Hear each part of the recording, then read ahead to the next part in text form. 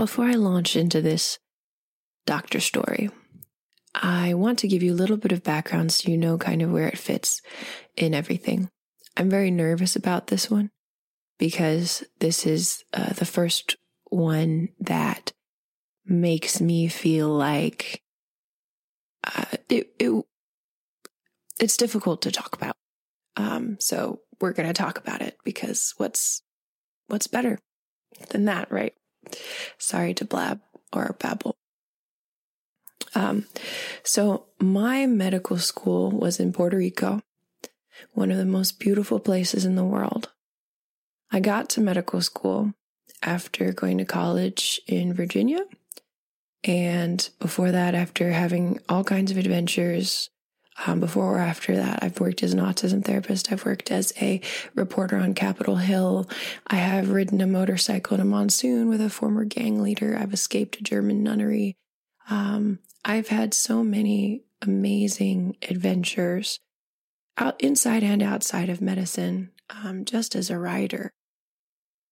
And one of the reasons that I became a physician was that as a writer, I wanted to be a hero worth writing about. I didn't just want to be writing these ridiculous stories, and there are people out there who need help. So as a part of that, my social medicine club in Puerto Go out on the streets, even when we were still medical students, and we would listen to heartbeats and take blood pressures, and we give some, kind of non-specific general, medical education. And we would try to get people hooked up with services, and we would give out hot dogs and sometimes just sit and listen to people. Puerto Rico, the city in Puerto Rico where I live has a very, very high homeless population. So my first deaths were my third year of medical school. And this was one of the first ones. And this was important to me because of reasons you'll hear about in just a second. But I just kind of want to give that background and explain a little bit about what medical school is. In medical school, most medical schools, you're not even allowed to go out and volunteer for legal reasons, because they're afraid that you might get hurt, or, it's going to hurt their reputation as a school, or what if the homeless person sues you, and yada, yada, yada. My school really tries to make a difference, and I really appreciated that. But it's very difficult to ever get time away from the books. Everyone was always jealous of me for going to medical school in Puerto Rico. There are so many beautiful beaches I have never been to in Puerto Rico still, because I spent most of my time inside a library.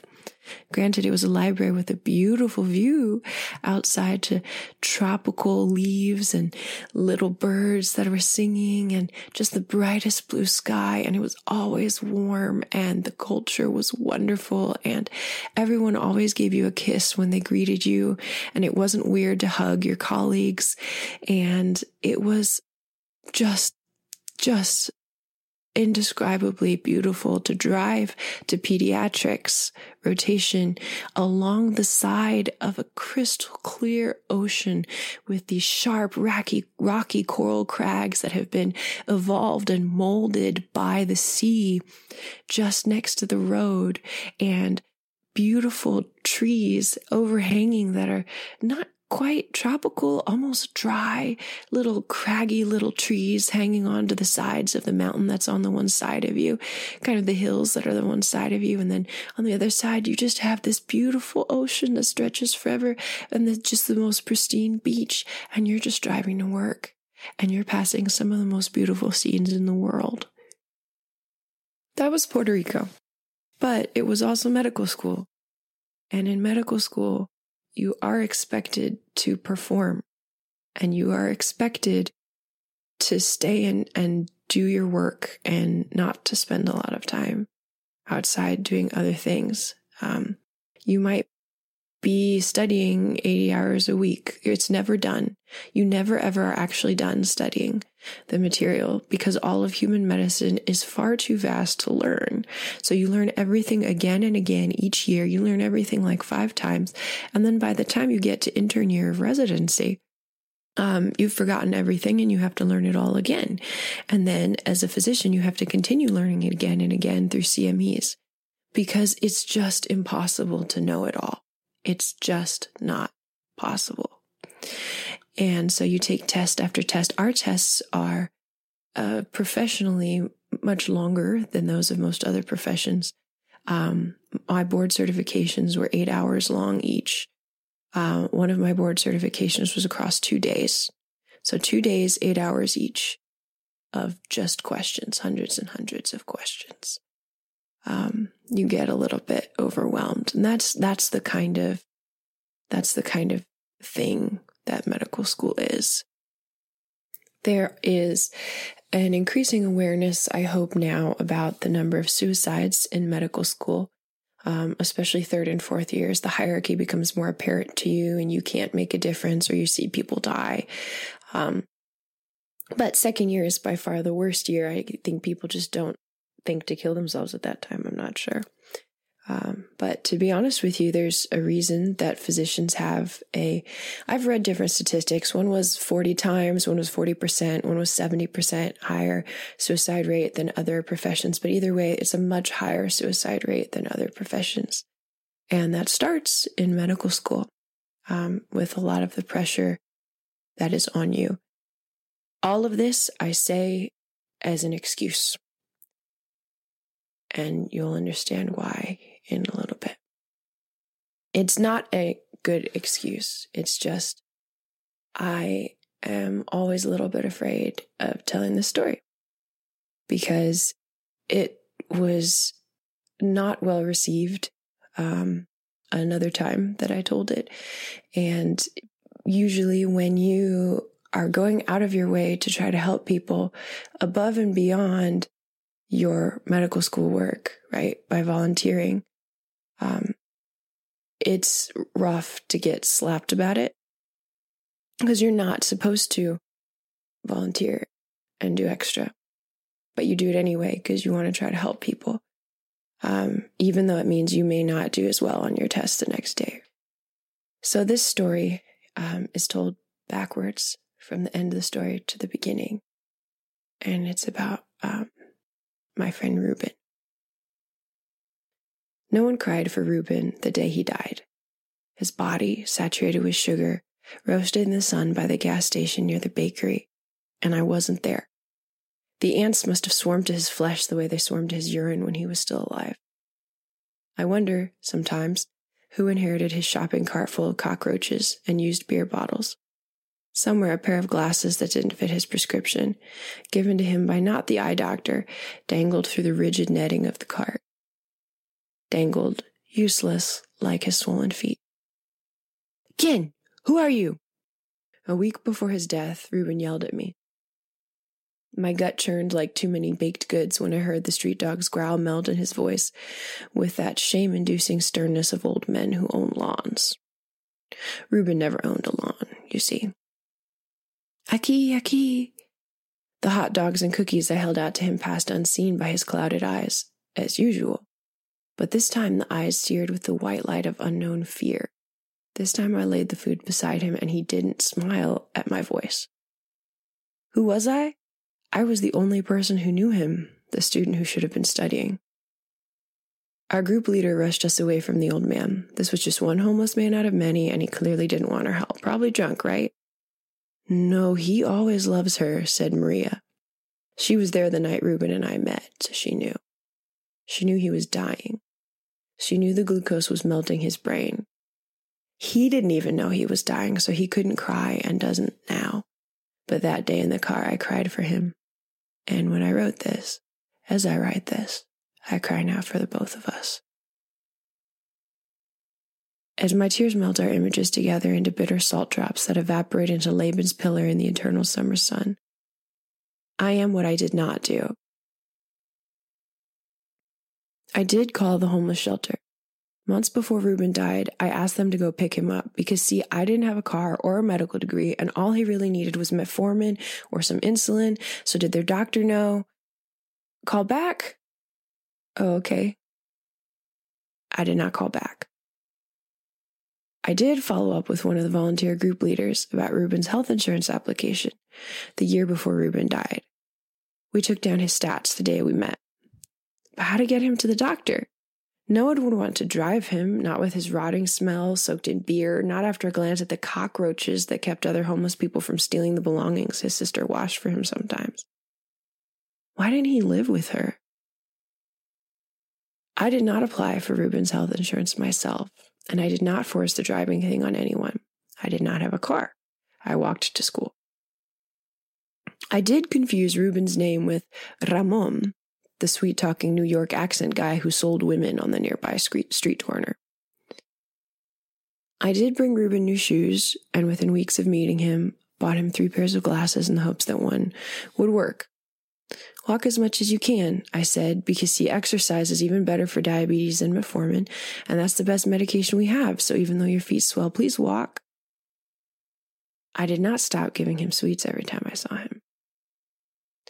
It would be sad to take away this one little joy from his life, said the group leader when I asked why we gave Ruben the poison that killed him. Take heed, Sodom, for I poisoned a man. I did not see him homeless and invite him in, naked and clothe him, or sick and find out why he drank. The landlady would never let me. I didn't have a car. I didn't even have air conditioning, and most of all, I barely deserved the 4 hours I stole from med school every other week to wander the homeless streets for him. I was supposed to be studying 24/7. I was in medical school. But my excuses do not save him or me. What's your excuse? ¿De dónde eres? Ruben laughed, gripping my hand, his eyes bright beyond the cataracts as he drew me to sit beside him when we first met. Paraguay. He kindly asked me all about Paraguay because I love Paraguay, so shoulder to shoulder we sat and shared the homes we don't have. He shared the sister who sometimes lets him shower in his house, and I shared the jungle paradise where people shower 5 times a day. Together we missed them, and together we joked until we were the only people in the whole wide world under the shadow of the gas station dumpster. His shoulder warmed mine, his bowed head when he prayed with me, fed me that sense of usefulness that I craved like he craved alcohol. Night after night, before my visits faded into infrequency, before the raisin in the sun, Ruben's enormous beard tickled me like butterfly wings as we kissed on the cheek for our first goodbye. Ruben, please, I said to him. Ruben, don't make me cry.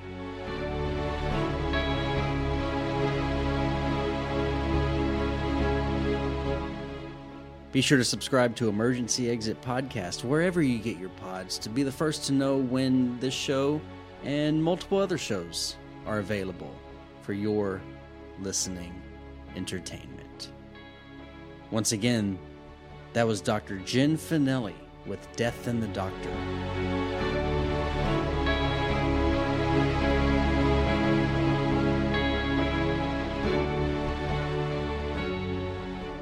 Thank you for listening to this episode of Death and the Doctor. I'm Jen Finelli, the licensed physician voice behind the series. Mental health care is very important to me because of the only personal trauma that I have dealt with and because of the impact I've seen on my patients. So if you or a loved one are at risk, the phone number for the suicide helpline is 1-800-273-8255. Or for the crisis text line, you can text HOME, that's HOME, or Hotel Oscar Mike Echo, to 741-741 in the US, or 686-868 in Canada. I also went ahead and, along with the Emergency Exit Podcast Network, we've gone ahead and affiliated with BetterHelp.com. In these current times, it can be difficult to go out to find a therapist, and a lot of times people's insurance doesn't always cover what they need. There are cheap and affordable therapist options at BetterHelp, and like I always tell my patients, if you need to fire your therapist and pick another one, you always can. You always should take care of picking the therapist that's best for you, but if you would like to take advantage of our 10% offer, we do have a special link for you at hasofferstracking.betterhelp.com/SHDY. That's hasofferstracking.betterhelp.com/SHDY. So that link is also going to be in the description of every episode. So one more time, in order to get 10% off of your teletherapy so that you can take care of yourself effectively, please go to hasofferstracking.betterhelp.com/S as in Sierra, H as in Hotel, D as in Delta, and Y as in Yankee. And that's Has Offers Tracking with an S. I really hope that you find that helpful. And if not, do what you need to do to try to find care in the area near you. It's also always a viable option if you have a well-trained chaplain or you have a well-trained school counselor. Sometimes they can get you the help that you need as well. Every single person, whether a counselor or a pastor or a school counselor or a therapist, can sometimes be hit and miss, because the evidence shows that the biggest thing that makes a difference for patients actually getting better is if you have a good rapport with the therapist. So if it's not working, get a different one. It's okay. A professional isn't going to be offended. What I like about being able to use BetterHelp.com is you have an enormous network of therapists all over the world that you can use to help you out. It is a US-based company. And while I can't give you some kind of insurance referral or anything like that to them, this affiliate link is a great way to both support the show and do what you need to do to make sure that you're healthy to be able to help other people. Thank you very much for listening to the show, and have good adventures.